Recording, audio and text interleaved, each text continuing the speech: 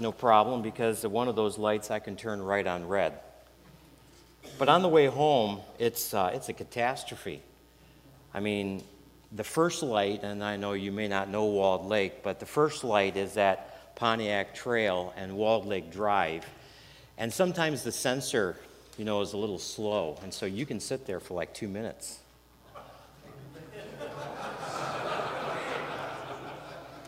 So I discovered that you can, right there, that intersection is formed by just a partial city block. So before you get to the light, if you make a quick right, turn left, get out on Pontiac Trail, then you can turn right on Walled Lake Drive and save like 30 seconds. Then, when you get to Ladd and Maple, the sensor there is difficult too, and Maple's a busy street, and so you can sit there forever. So at night, when there's no traffic, I can get to the intersection. I can put my 5-speed in neutral, pull on the parking brake, take off my seatbelt, run out, push the crosswalk button, get back, put on my seatbelt, release the brake, and put the car in gear just about the time the light's turning green. It's great. And so now, 30 seconds at Pontiac Trail and 30 seconds at Maple, I'm home a minute sooner. So Jeff contacts me and says, would you be interested in doing one of the sessions? I said I'd be honored to do that. And I told my wife, and then, it took Jeff forever to get back to me. I mean, it's like, it had to be, days or hours, I don't know. So I was sitting at supper table, and said, Jeff contacted me, gave me my topic. She said, yeah, what is it? And I said, patience. And she went, and my boys started laughing. And my wife says, no, seriously. And I said, yeah, it's patience in light of the cross or the gospel or something, I don't know. And so, here I am. And I'm thinking, okay, well, good. Give me a chance to learn a little bit. So, James says, let patience have its perfect work, that you may be perfect and complete, lacking nothing. Now, those of you who just started turning to James, I didn't tell you to turn to James. Just relax, okay? Don't get ahead of me here.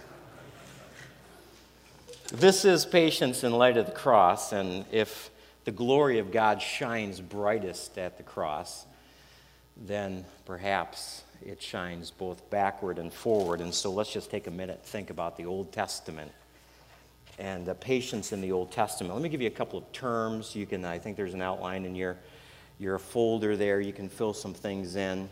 And we will be looking at some passages of Scripture in a little bit. But patience in the Old Testament, some terms, long-suffering, and we would expect that, and depending upon what translation of the Bible you use, long-suffering. We also see slow to anger. We don't see the word patient used as a noun. We do see it used as an adjective, though, and let's think about some examples. And you just jot down some of the references, and you can look some of them up later. We will be turning to some. But of course, as we think about Exodus 34, verse 6, the Lord passed before Moses and proclaimed, the Lord God is merciful and gracious, long-suffering and abounding in goodness and truth. God is long-suffering. And this list here in Exodus 34:6 is a partial list of God's attributes, which means then that godliness includes patience. To be godlike is to be patient. And so we need to understand that. And if we think about, we expect that God would be patient. But as far as humans go, the obvious Old Testament example of patience is Noah. And God says, build me a boat, a big boat. And 120 years of blisters and splinters 120 years of nagging neighbors asking, when are you going to move that thing? 120 years of them thinking about property values declining. And OSHA, I mean, Josh said I'm supposed to say something about how the Word of God impacts our daily lives. So that's it right there, property values. You know, that's the statement, you know, there to appease Josh. But the fact is, God says, build this boat, and Noah, he gets to the task, and it's 12 decades of OSHA and 120 years of asking the union for concessions. That's New Testament, probably. But what about David? I mean, David, he's the guy who wrote, "Rest in the Lord and wait patiently for him." But he's also the guy that got Uzzah killed because he didn't read the manual on how to move the ark. So, you know, we think about that, and we even joke about reading the manuals for stuff. And, you know, when it's the bike or the basketball hoop or, you know, whatever it is, you know, hey, it can be funny, but when it's the ark and you don't follow the instructions, then your impatience can kill somebody.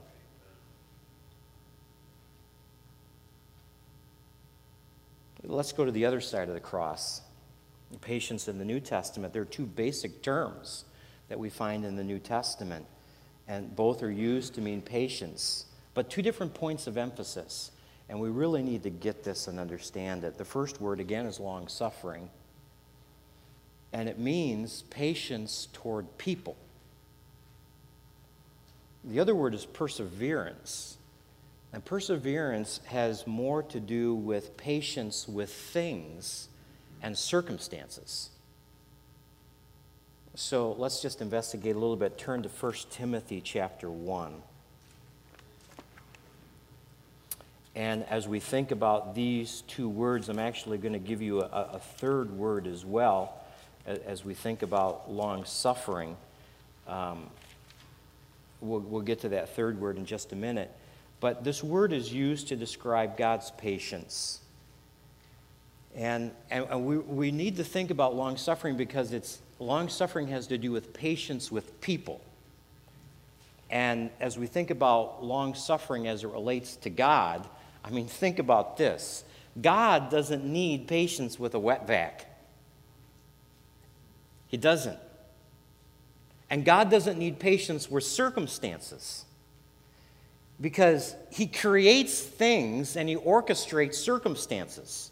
So God doesn't need patience with circumstances. God doesn't have to look at his watch and say, where are these people? How come they don't get their act together? He doesn't need to worry about circumstances. He doesn't need to worry about things. But patience, God's patience as it relates to people is important. And so as we look at 1 Timothy chapter 1, look at verse 15. The saying is trustworthy and deserving of full acceptance that Christ Jesus came into the world to save sinners, of whom I am the foremost. Well, Josh just read this verse for us. But I received mercy for this reason, that in me, as the foremost, Jesus Christ might display his perfect patience as an example to those who were to believe in him for eternal life. Think about God's patience as it relates to Paul. And we rewind to Acts 7. Was God patient with Saul? You bet. As those rocks were crushing Stephen's skull and piling up on him and crushing out the last breath of life, you bet God was patient with Saul. And you know why? As an example for us. An example for those of us who are saved, well, yeah, as we think back to our own salvation and how God was patient with us, but I think also God's patience is demonstrated for us or presented here for us as we think about the unsaved people that we're ministering to, that we're either sowing or watering the seed. Years ago, when I was pastoring in West Michigan, I had this woman in my church who came to me in tears. Her unsaved husband had been meeting with a guy in our church, and this man, Bill, was trying to witness to this unsaved guy, Dave. And this woman comes to me in tears. I said, Karen, what's wrong? She said, Bill made a statement to Dave yesterday that has upset him and really disturbs me. And I said, what's the statement? And she said, well, Bill said to Dave, you can never be saved because you're not one of the elect. And I thought, when did Bill get to decide who was the elect and who wasn't?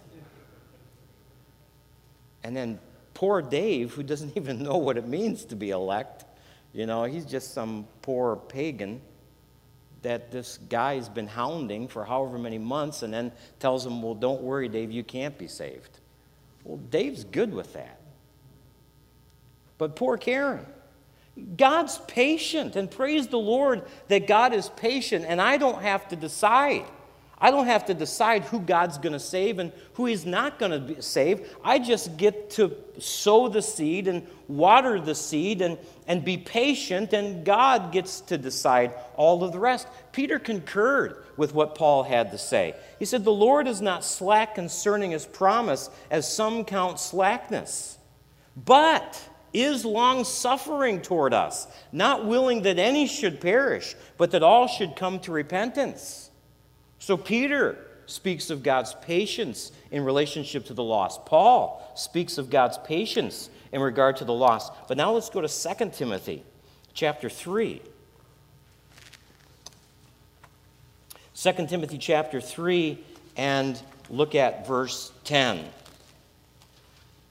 You, however, have followed my teaching, my conduct, my aim in life, my faith, my patience, my love, my steadfastness, my persecutions and sufferings that happened to me at Antioch, Iconium, and Lystra, which persecutions I endured, yet from them all the Lord rescued me.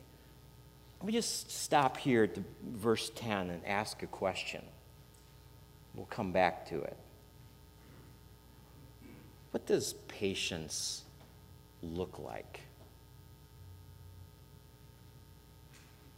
And maybe the best way to answer that is by asking, what does impatience act like?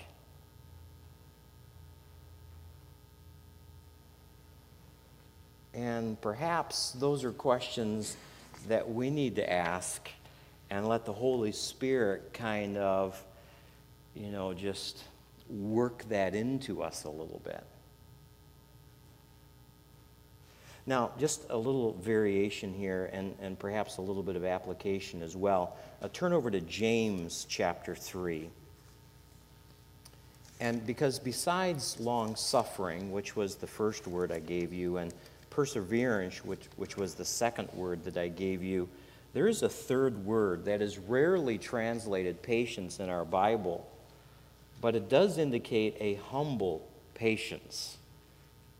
And this is actually number 3 on your outline. We'll just skip over 2 for a second. Number 1 is long-suffering. Number 2 is perseverance. And look at James 3:17. But the wisdom from above is first pure, then peaceable, gentle, open to reason, full of mercy and good fruits, impartial and sincere. Now, as you look at verse 17 there, let me ask you, which one of those words, which one of those qualities is the word that can be translated humble patience? Because when you look at verse 17, there you could say, well, peaceable, that could be humble patience.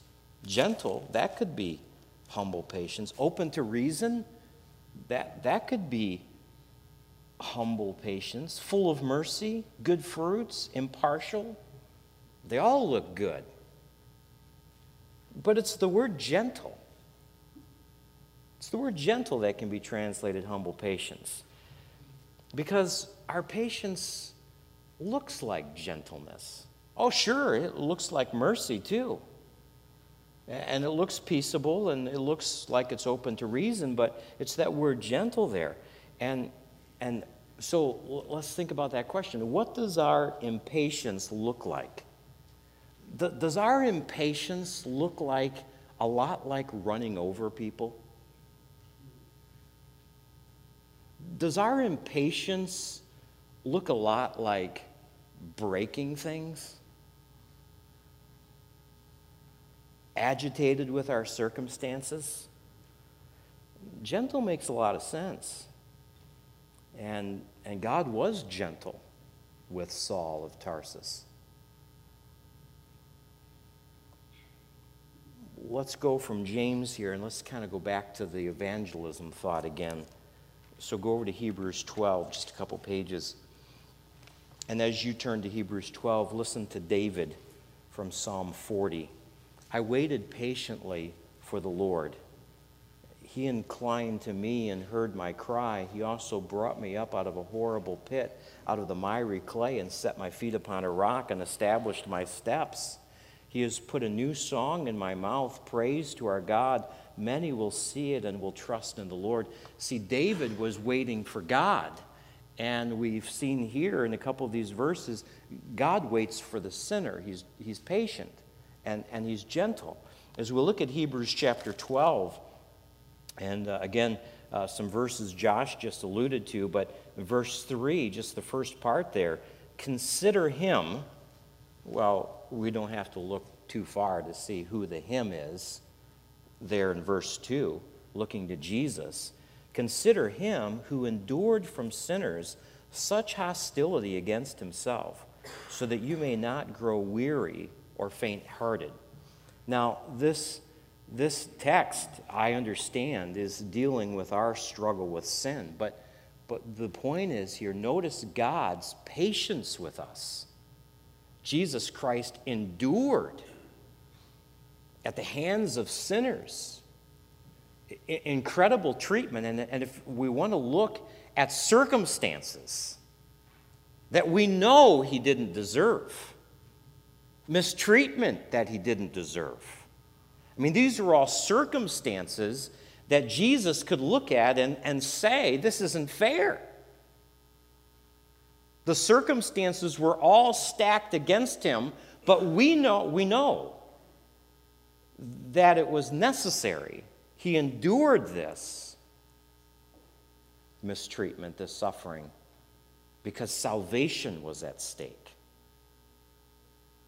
So there's one side of this salvation part of patience is Jesus' patience with sinners. And our evangelism is sometimes practicing patience towards sinners, patiently explaining the gospel and modeling the gospel. And you know, for those of you who are pastors in here, I'm sure you've had this happen to you. It's happened to me, and it's happened recently to me, is that someone has been faithfully ministering the gospel to a family member or a friend for who knows how long, weeks, months, years. Sowing the seed, watering the seed, loving this person, caring for them, whatever, and then they'll come to me and they'll say, listen, would you talk to my family member? And I talk to their family member, and you know what happens? They get saved. It had nothing to do with me. That's not the point of this. We know it had everything to do with God, but here is someone who has been lovingly, gently patient with them for who knows how long, caring for them. And you know what? They just needed to hear it from someone else, I guess. There's no other explanation for it. But praise the Lord for that gentleness and that patience that the person has poured into their loved one, to their friend. And we think about this, about pursuing a sinner's soul, and why. And I feel compelled because if you get the big room, you have to say doggone it. Josh last night, Bob, doggone it. So I just had to throw that in there. I really have no reason to say doggone it, except I think I'm obligated, so. But it's godly humility, and why are we patient with sinners? Because God was patient with us. And the realization of what all was involved in my salvation.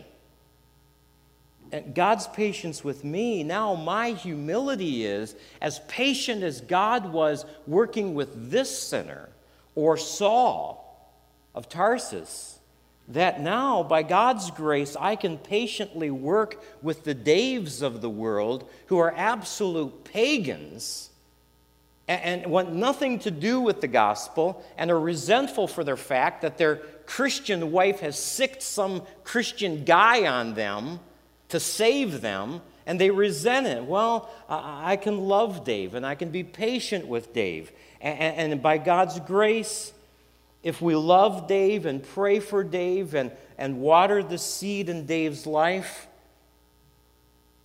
Dave gets saved. Oh, it was long after I was gone from West Michigan. But somewhere along the line, God's patience ended in mercy for Dave. And why gentleness? Because a man's soul is a fragile thing, and a man's salvation is everything. And it requires a delicate touch. Oh, I understand Jude, and there are some who are saved from fear. My oldest son was saved that way in junior church as a little boy. A message on hell scared him into heaven. And that's what Jude said. But gentleness. Now, all this is patience with people, and it's wrapped up in the word long-suffering. But let's go on to perseverance. Perseverance is patience with circumstances or things. And again, why isn't this word used in relationship to God? And this is a key statement, because God doesn't need patience with circumstances because he orchestrates them. And God doesn't need patience with things because he created them. Do you understand that? If you do not. No, you don't. You don't understand it. Yeah, you might have some vague perception here in your mind, but you're kidding me, because if we understood this, if we understood patience in circumstances and patience with things, we wouldn't hop out of the car to push the crosswalk button. And you say, wait, that's you. Okay. Just think for a minute here. I'm just going to throw out, have you seen What About Bob? We're going to put a little word association, okay? Let me just throw a word out, and you just think about what comes to your mind relating to your patience, okay? Garage door.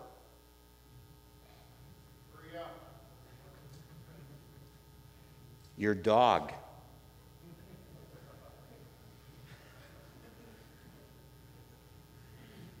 The microwave. Yeah, I mean, it just, our church has a softball team.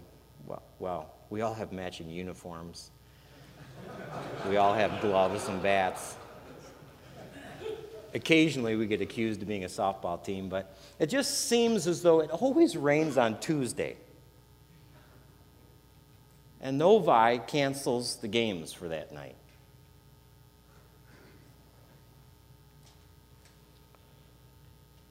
What is impatience?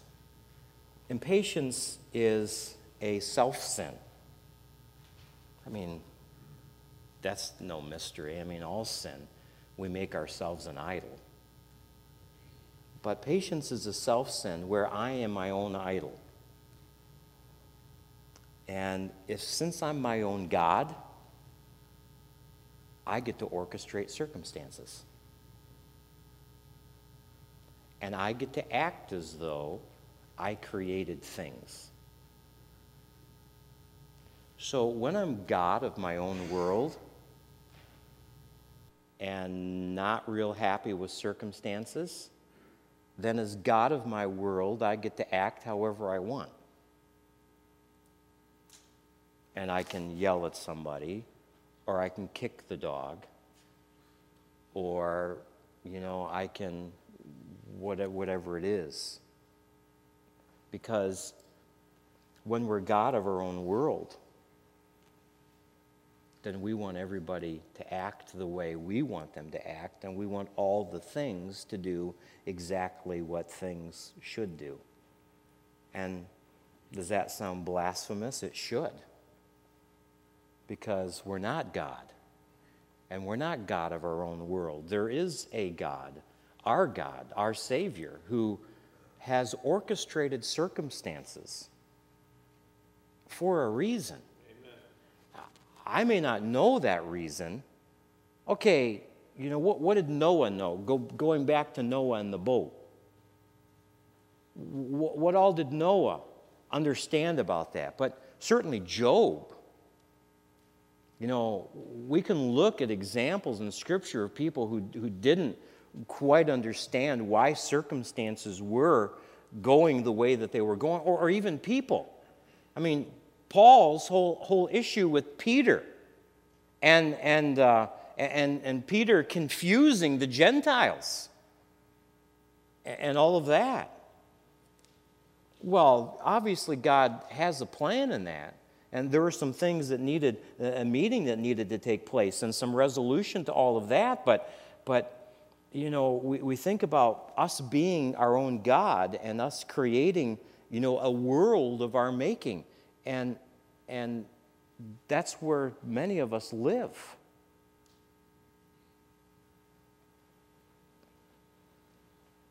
So how do we spell bad circumstances? J-O-S-E-P-H. Joseph. I mean, if there was ever a guy who everything went wrong, it was Joseph. But there's no bitterness, there's no hatred, there's no kicking the dog, the butler, or the baker. There's no spirit of animosity, there's no revenge, there's no trying to wrestle God's plan for his life away from God. Well, if you're still in Hebrews, let's go back to those verses that Josh read this morning. Chapter 12, verse 1, "Therefore, since we are surrounded by so great a cloud of witnesses, let us also lay aside every weight and sin which clings so closely, and let us run with endurance the race that is set before us." There is sin that's clinging to us. And part of that sin is our impatience. And so we set that impatience aside and we run with patience the race that is set before us, looking to Jesus, the founder and perfecter of our faith, who for the joy that was set before him endured the cross. Our endurance, our patience, our perseverance. Why? How? Well, Christ's endurance, patience, true patience, biblical patience is linked to the cross. Our hope is grounded not only in the life of Jesus Christ or in his death and resurrection, but it's attached to his return. our hope is grounded not only in the life of Jesus Christ or his death and resurrection, it is attached to his return.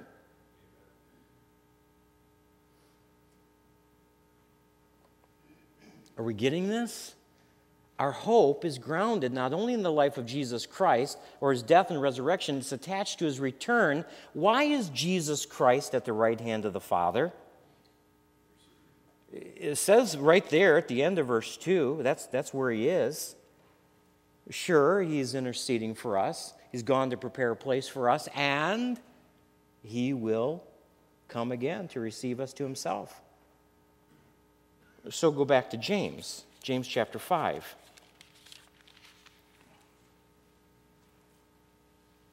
So there's hope that even though people aren't necessarily doing what we want them to do or acting the way we want them to act, and circumstances haven't quite fallen into place the way that we want them to.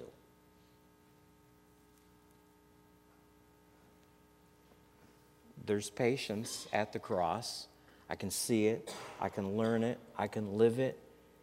In James chapter 5, verse 7, be patient, therefore, brothers, until the coming of the Lord. That could be a long time. Be patient, therefore, brothers, until the coming of the Lord. See how the farmer waits for the precious fruit of the earth, being patient about it until he receives it, the early and latter rains. You also be patient, establish your hearts, for the coming of the Lord is at hand. What does impatience look like? Verse 9, do not grumble against one another, brothers, so that you may not be judged. Behold, the judge is standing at the door. As an example of suffering and patience, brothers, take the prophets who spoke in the name of the Lord. Behold, we consider those blessed who remain steadfast. You have heard of the steadfastness of Job, and you have seen the purpose of the Lord, how the Lord is compassionate and merciful. And so I asked you the question, what does patience look like? And perhaps the answer to that is, what does impatience act like? And the realization that the cross being the focal point of my life, and the cross demonstrating Christ's acceptance of bad circumstances at the hands of evil people. He demonstrated that endurance, that long-suffering, that patience. But what does impatience look like in your life? Let me just give you a couple passages of Scripture, and you know, you've seen the bumper sticker. You know, my kid's on the honor roll at Bonehead Elementary, or whatever they are, and patience makes the honor roll of all of the lists of good stuff. So let me give you the lists, and you can look them up. Galatians 5, 22 and 23 is the fruit of the Spirit, and Galatians, patience makes the honor roll. Romans 12, 9 through 16 is the great one another passage of Scripture, and you know what? Patience makes the honor roll. 1 Timothy chapter 6, verses 10 and 11 says, we're not greedy, we're not consumed with self, we're not consumed with stuff, to the contradiction of Matthew 6. No, we flee that and we pursue righteousness, godliness, faith, love, patience, and gentleness. Patience makes the honor roll. So does gentleness. And there's one more, Colossians 1, 9 through 12. But turn over to Ephesians chapter 4.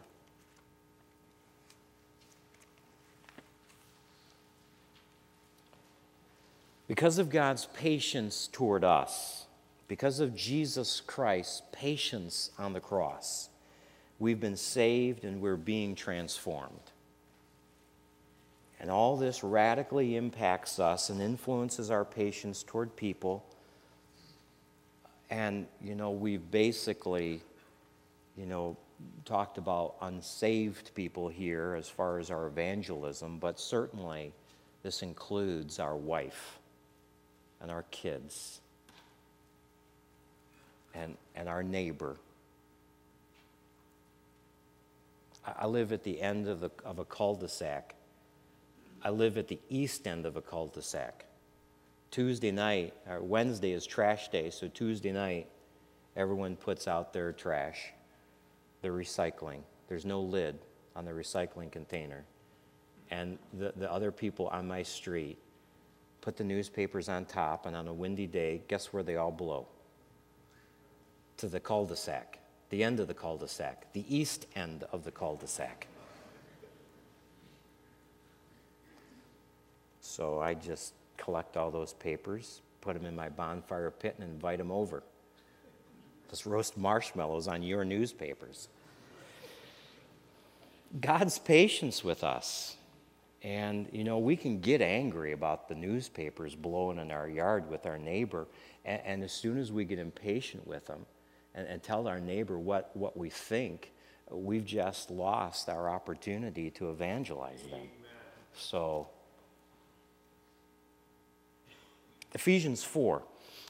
I want you to look at the kind of bookends here, because the theology of 1, 2, and 3, the cross we see here. But then, chapter 4, verse 1, I therefore, a prisoner for the Lord, urge you to walk in a manner worthy of the calling to which you have been called. But look at the other bookend, chapter 5, verse 1. Therefore, be imitators of God as beloved children. So we have this walking a worthy walk and imitating God. Okay? And the context here of this is, as you go on from chapter 4, verse 1, this walking this worthy walk, we do it with all humility and gentleness, with patience, bearing with one another in love, eager to maintain the unity of the Spirit in the bond of peace. And stop there, because most of what we've talked about is our patience with evangelizing the lost. But now, within the context of the body of believers, how do we live? How do we live in the context of the body of believers? We live with patience. I know it's not the only thing there, but it's there. In the context of the body of believers, we live with patience. Do you know why? Unity. Because I guarantee you, if you live with impatience, you will impact the unity of the body of your church. Now, let's go home. In your home, how many of you have an unsaved person living underneath your roof? Okay. Patience with them is a way that God will allow you to reach them with the gospel. And how many of you have someone who is saved living under your roof? A way to preserve the unity of your home is patience.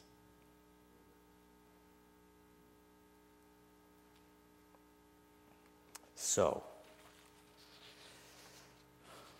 the next time you're sitting at a red light, pray for grace, God's grace, to give you patience like Christ. Father, thank you for our opportunity to consider these simple truths from your word, that we somehow, because of our selfishness, because of our idolatry of ourselves, because of making ourselves the God of our world, we just we just really struggle with patience. And so, Lord, may your Spirit use your word, as you promised he would, to teach us and give us grace to live patiently like you, like your Son,